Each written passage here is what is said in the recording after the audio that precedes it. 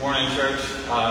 Unfortunately, you're just stuck with me today. My wife and children are still in London. They'll be coming in a couple of weeks once the school year finishes over there. But for now, it's just me. We're going to read our passage for this morning. It's Isaiah 49. If you have a Bible, you're welcome to turn there. Otherwise, it is in the bulletin. You can follow along there. Church, hear the word of the Lord. Listen to me, you islands. Hear this, you distant nations. Before I was born, the Lord called me. From my mother's womb, he has spoken my name. He made my mouth like a sharpened sword. In the shadow of his hand, he hid me. And he made me into a polished arrow and concealed me in his quiver. He said to me, "You are my servant Israel, in whom I will display my splendor." But I said, I have labored in vain. I have spent my strength for nothing at all. Yet what is due to me is in the Lord's hand, and my reward is with my God. And now the Lord says, He who formed me in the womb to be his servant, to bring Jacob back to him, to gather Israel to himself. For I am honored in the eyes of the Lord, and my God has been my strength. He says, "It is too small a thing for you to be my servant to restore the tribe of Jacob, and to bring back those of Israel I have kept. I will also make you a light for the Gentiles, that my salvation may reach to the ends of the earth." This is what the Lord says. The Redeemer and Holy One of Israel, to him who is despised and abhorred by the nation, to the servant of rulers, kings will see you and stand up. Princes will see and bow down, because of the Lord who is faithful, the Holy One of Israel who has chosen you. But this is what the Lord says. In the time of my favor I will answer you, and in the day of salvation I will help you. I will keep you and will make you to be a covenant for the people, to restore the land and reassign its desolate inheritances. To say to the captives, "Come out," and to those in darkness, "Be free." They will feed beside the roads and find pasture on every barren hill. They will neither hunger nor thirst, nor will the desert heat or the sun beat down on them. He who has compassion on them will guide them and lead them beside springs of water. I will turn all my mountains into roads, and my highways will be raised up. See, they will come from afar, some from the north, some from the west, some from the region of Aswan.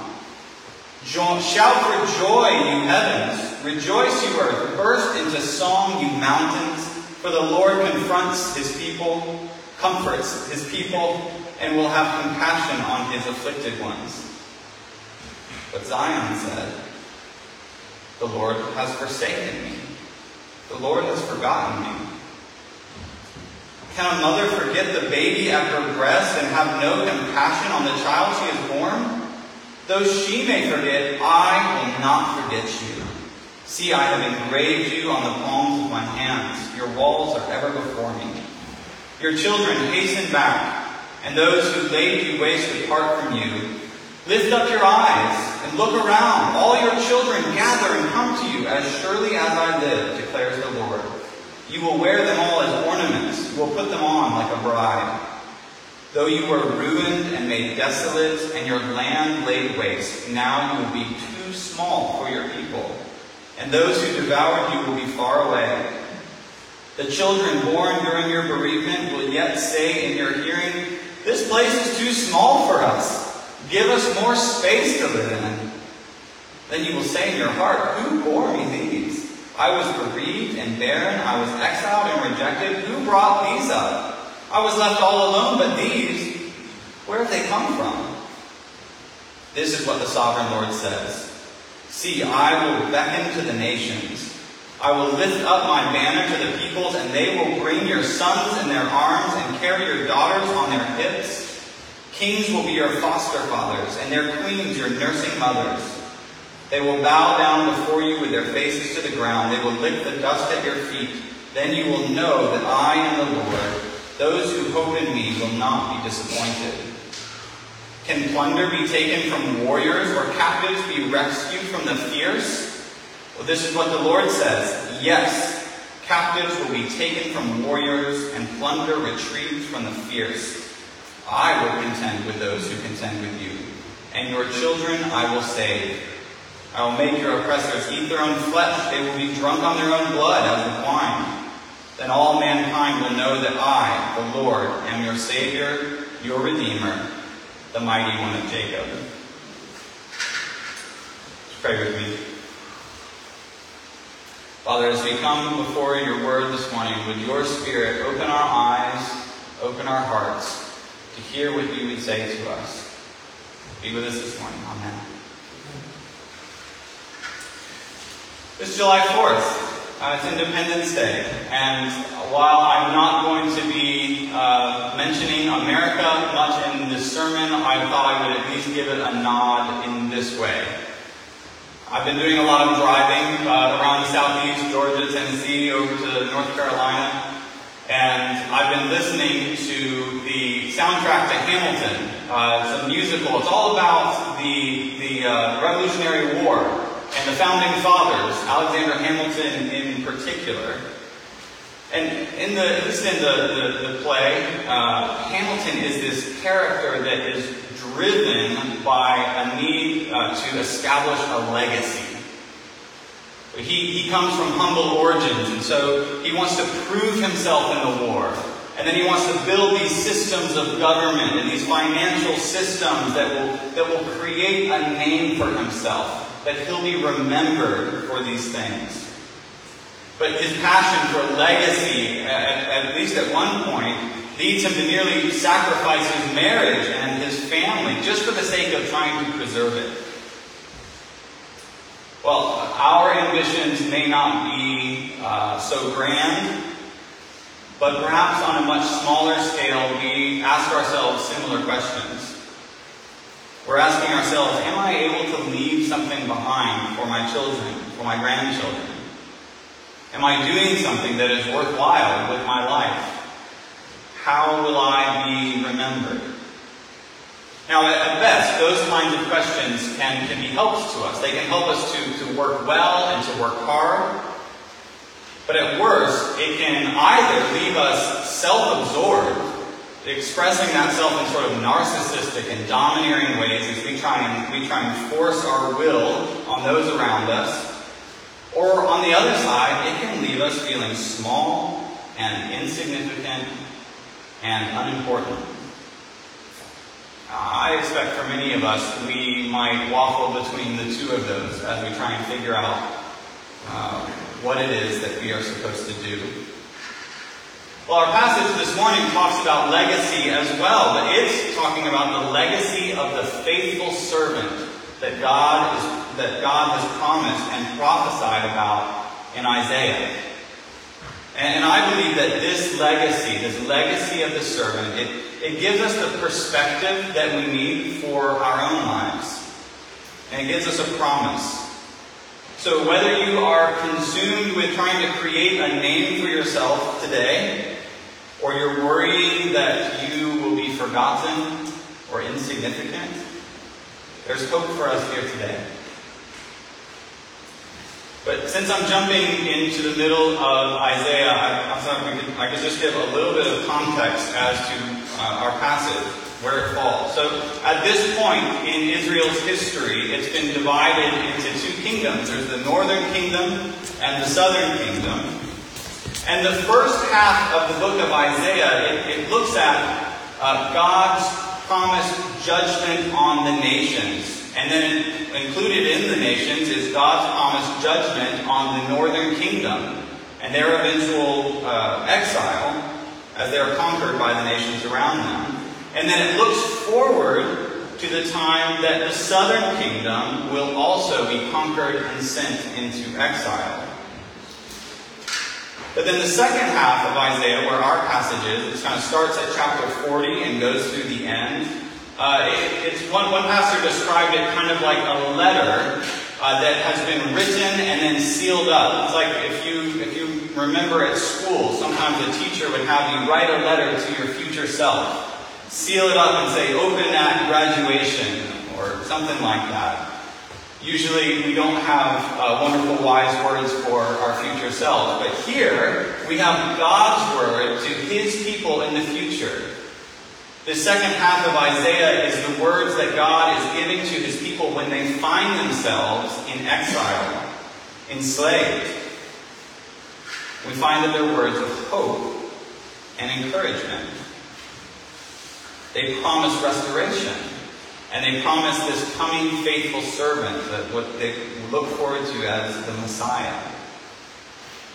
So this was very real hope in this passage, spoken to people without hope. And they saw a limited fulfillment of this as they returned to the land 70 years later. But 700 years after that, the people of Israel were still waiting for the final fulfillment of this passage. They knew that this faithful servant, the one that we've been reading about, the one that's going to bring glory to God, that he hadn't come yet until Jesus steps on the scene.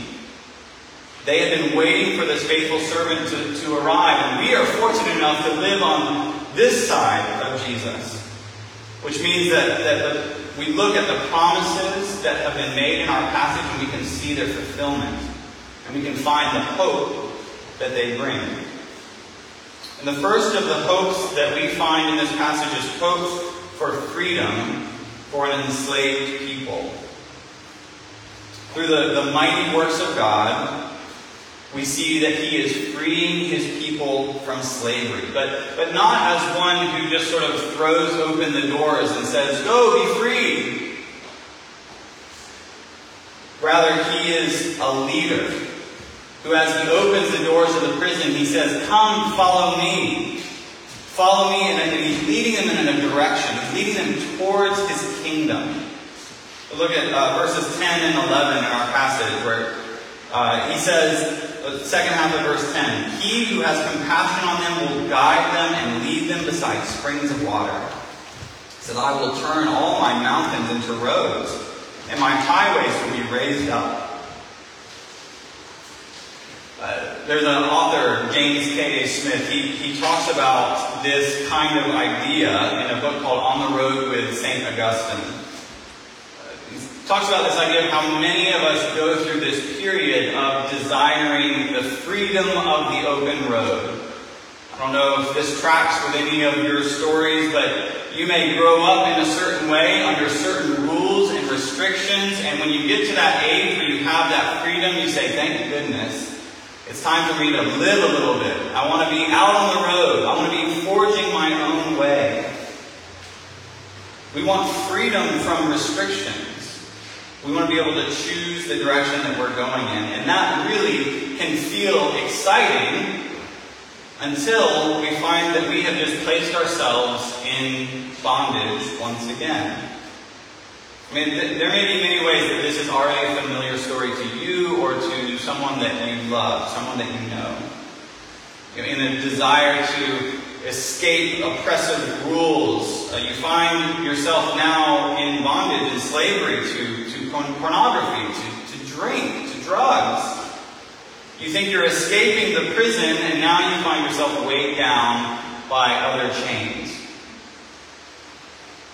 Well, friends, Jesus offers us freedom and hope in addiction, and I would love to talk to you more about that after the service, if that's something you'd like to talk about. But right now, I want to focus on ways that are less obvious, but just as dangerous. Because we can easily find ourselves in chains that are culturally acceptable. We can find ourselves in our lives driven by the pursuit of money, or driven by the pursuit of the status symbols of the community in which we live. We even act this out on our children as well. Like we pursue their lives consumed by sport or by academic achievement. Sometimes we're chasing dreams that we had for ourselves that weren't fulfilled. We chase them to our children. But the picture that the Lord presents through Isaiah is one of calling people out of the bondage that they find themselves in and calls them with purpose and with direction. We are called as his people to follow his roads and the highways that we read about in verses 10 and 11. So here's maybe a helpful way to try and diagnose your freedom. Say, how free am I actually right now? Because worse than the chains of bondage that we can see are those that are invisible to us. So here's a question you can ask yourself. What is it that sparks my jealousy? Like, where and when do you get that little feeling of anger or regret? And when is it that you say, oh, how great!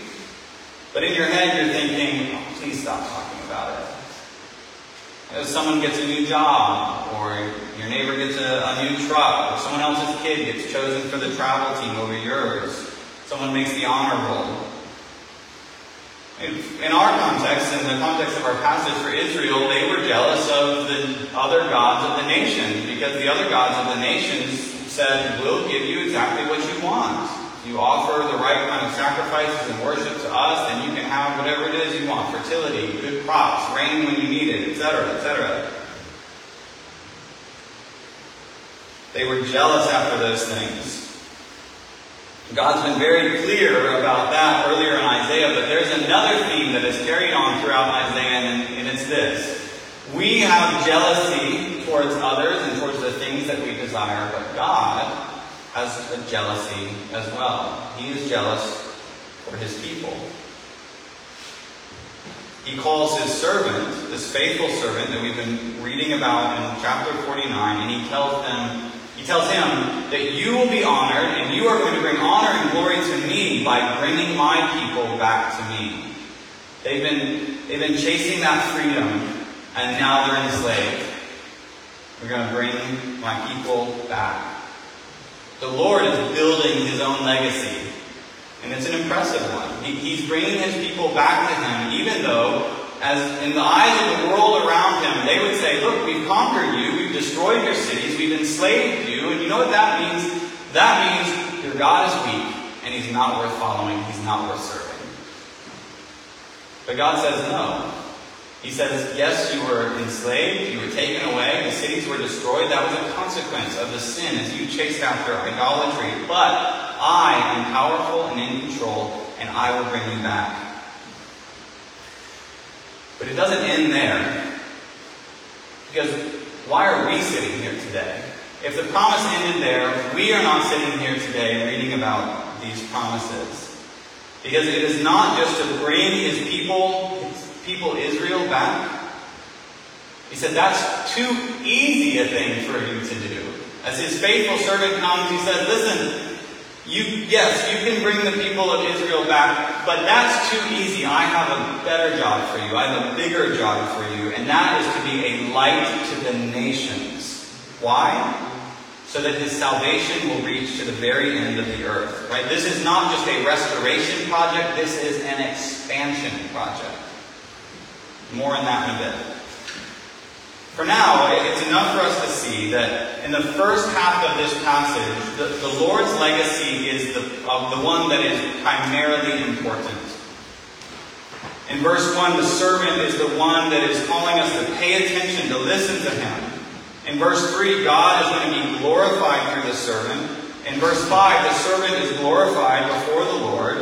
In verse 7, the rulers of the earth, though they despised him initially, they are going to be the ones who bow down now before him. So, church, if you find yourself inward focused on building or maintaining your own legacy, no matter how small, as a Christian, you are called to participate in something bigger, something greater than yourself. Today, as followers of the faithful servant, you are called to participate with him in building the legacy of the Lord. Part of escaping our own bondage and the things that consume us is by joining in a greater work.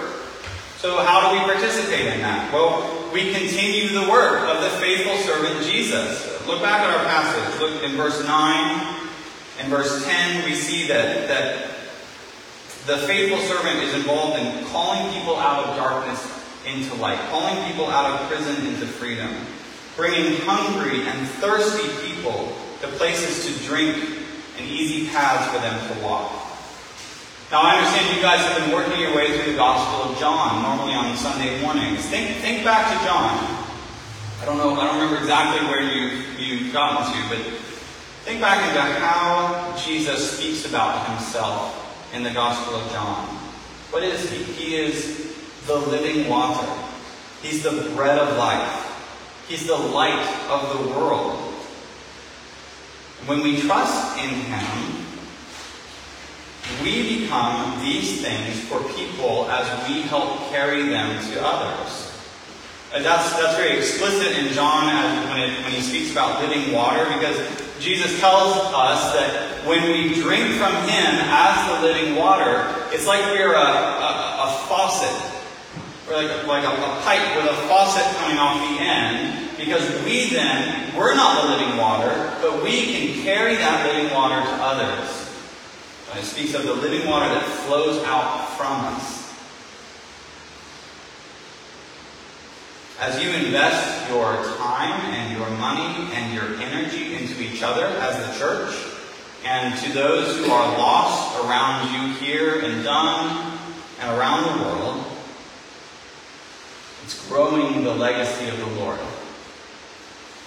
And it's worth taking the time to reflect on where the tension might be found in your life between wanting to create something for yourself here and wanting to build up the legacy of the faithful servant, which is the Lord Jesus Christ.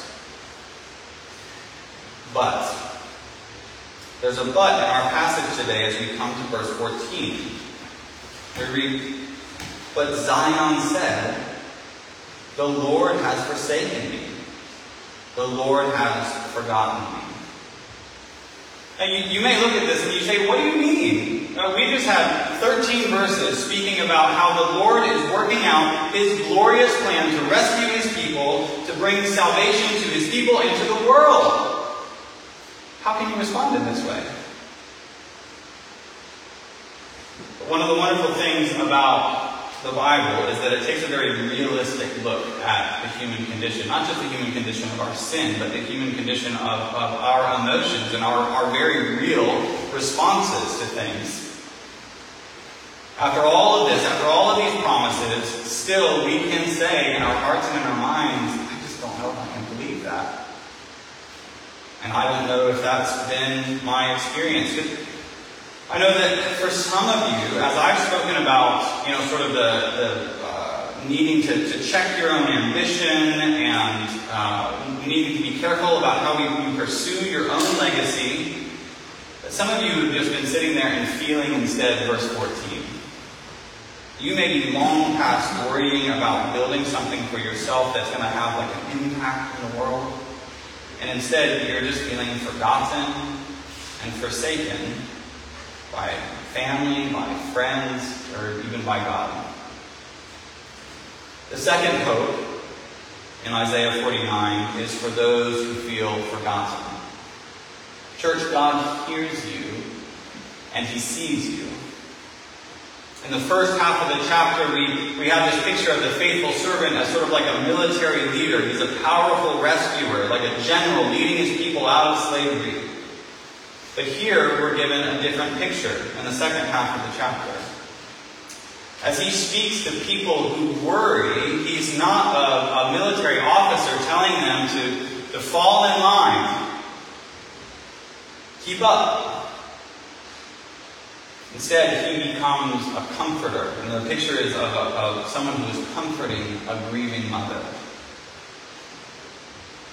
In verse 15, he comforts his people with these words, "Yet I will not forget you." And then he gives us this amazing picture. He says at the beginning of verse 16 that his people are engraved on his palms so that he can keep them always before him. I don't know if you may have seen a picture of this, but in sort of the very traditional Jewish practice, they'll tie little wooden boxes to their arms and even around their forehead. There'll be one that sits on the forehead. And inside those boxes is written, words are written down from the Pentateuch, words from the Lord. On these tiny little pieces of paper or parchment, little tiny scrolls that are rolled up in there. And the idea is to be always keeping the Word of God before them. It's on their heads, before their minds and their eyes. It's on their arms or kind of at their hands as they go out. That's the idea that's being communicated. It's sort of a symbolic picture of that. Well, here we see that our this is not something that we practice, but as Jewish people practice this, that it's actually a reflection of God. That this is how God acts towards His people. He is the one who keeps them always before them, engraved on the palms of His hand. I don't know about you, but it is difficult not to immediately jump to Jesus standing before Thomas, who we know as the doubting disciple. And Thomas he can't believe this good news that Jesus has been truly raised from the dead unless he sees it with his own eyes, touches the wounds. And so Jesus stands before him after his resurrection with his arms outstretched. And he says, feel, see. His people are engraved on his hands. Children of God, you are not forgotten by Him. It's one thing to know the truth. Often our experiences in life can make it hard to believe. We see that addressed here in Isaiah. Israel as a whole, they're pictured as a grieving mother whose children have been kidnapped or even killed. And then now she is barren and unable to have more children. To have lost children or to be unable to have them when you desire them, these are powerful and deep places of human grief that Isaiah is tapping into here. If you have experienced either of those things, you will feel that deeply. You'll know it intimately. We could turn to any number of places of hurt and loss in our lives that would bring about those similar feelings of despair and hopelessness. We find ourselves in periods of heartbreak, instability, conflict. We easily cry out, Lord, why have you forgotten me? Let's look at the picture that we're given instead, starting in verse 19. Though you were ruined and made desolate and your land laid waste, now you will be too small for your people, and those who devour you will be far away. The children born during your bereavement will yet say in your hearing, this place is too small for us. Give us more space to live in. Then you will say in your heart, who bore me these? I was bereaved and barren. I was exiled and rejected. Who brought these up? I was left all alone but these. Where have they come from? I want us to notice two things in here. First, this is a picture of restoration, yes, but it's more than that. Remember what we noticed back earlier in verse 6. It's not just restoration, it's also expansion. Not only is he restoring Israel, but when the mother wakes up and the house is now full of children, she says, okay, I recognize you, but whose children are these? Where have all these children come from? That's what's being communicated in these verses. My house is chock full of children, and I don't know where they come from. Who brought them? God is expanding His salvation to the ends of the earth. Slightly later, we get that picture of the kings and queens of the nation are carrying the children on their shoulders and on their hips, and they're bringing them back. They're bringing them in. The house is now full. In our grief, We regularly want God to simply take away our burdens or to just simply restore the things that we've lost. But God is often working in ways that we cannot see and cannot understand. But He is creating opportunities for His glory to be seen even through our weaknesses and our brokenness. And this is modeled most fully by the faithful servant Jesus. As He experiences humiliation and death on a cross, the disciples thought that was defeat. They thought it was the end. But what they couldn't even comprehend the victory that He accomplished at the cross. The victory that we're reading about here. The victory that brings in the nations, not just saves them. The fulfillment of our passage this morning is Jesus, through His death and resurrection, offering a way of salvation to the entire world. This is why Paul echoes this promise of God in his own way in Romans as he's reflecting on his life and the trials and the things that he has faced, the pain and the suffering he has faced. He's able to say this, that because of how God has worked through Jesus, that he can be certain that all things work together for the good of those who believe in Him. This world hurts. We experience our own sin and the consequences of our own sin. And then we also experience the sin and the consequences of those around us as it impacts us. But Christian, in the midst of it, you are loved and God is still at work. Hear this. At the very least, when you are feeling those feelings of feeling forgotten, feeling insignificant, by sitting in this room today, you are the fulfillment of the prophecy that we are reading about this morning, at least in a small part. The people who heard these promises, Israelites in captivity, hearing these promises for the first time, even though I imagine they could not imagine what it would look like, this is what they were waiting for. This is what they were hoping for. You, sitting here today, are a fulfillment of prophecy made 2,700 years ago. You're not insignificant. Doesn't matter what you have accomplished in this life. Doesn't matter if you built something great. You are a part of God's legacy. You're a fulfillment of His prophecy. I want to just close with this, referring back again to John. Remember in John chapter 4, you guys looked at this earlier in the year. It's Jesus with the Samaritan woman, and she asks him a question. She says, who's right? Are we supposed to worship at the temple like you do, or are we supposed to worship on the mountain like we do? Well, Jesus tells her this. He says, we will worship in spirit and in truth.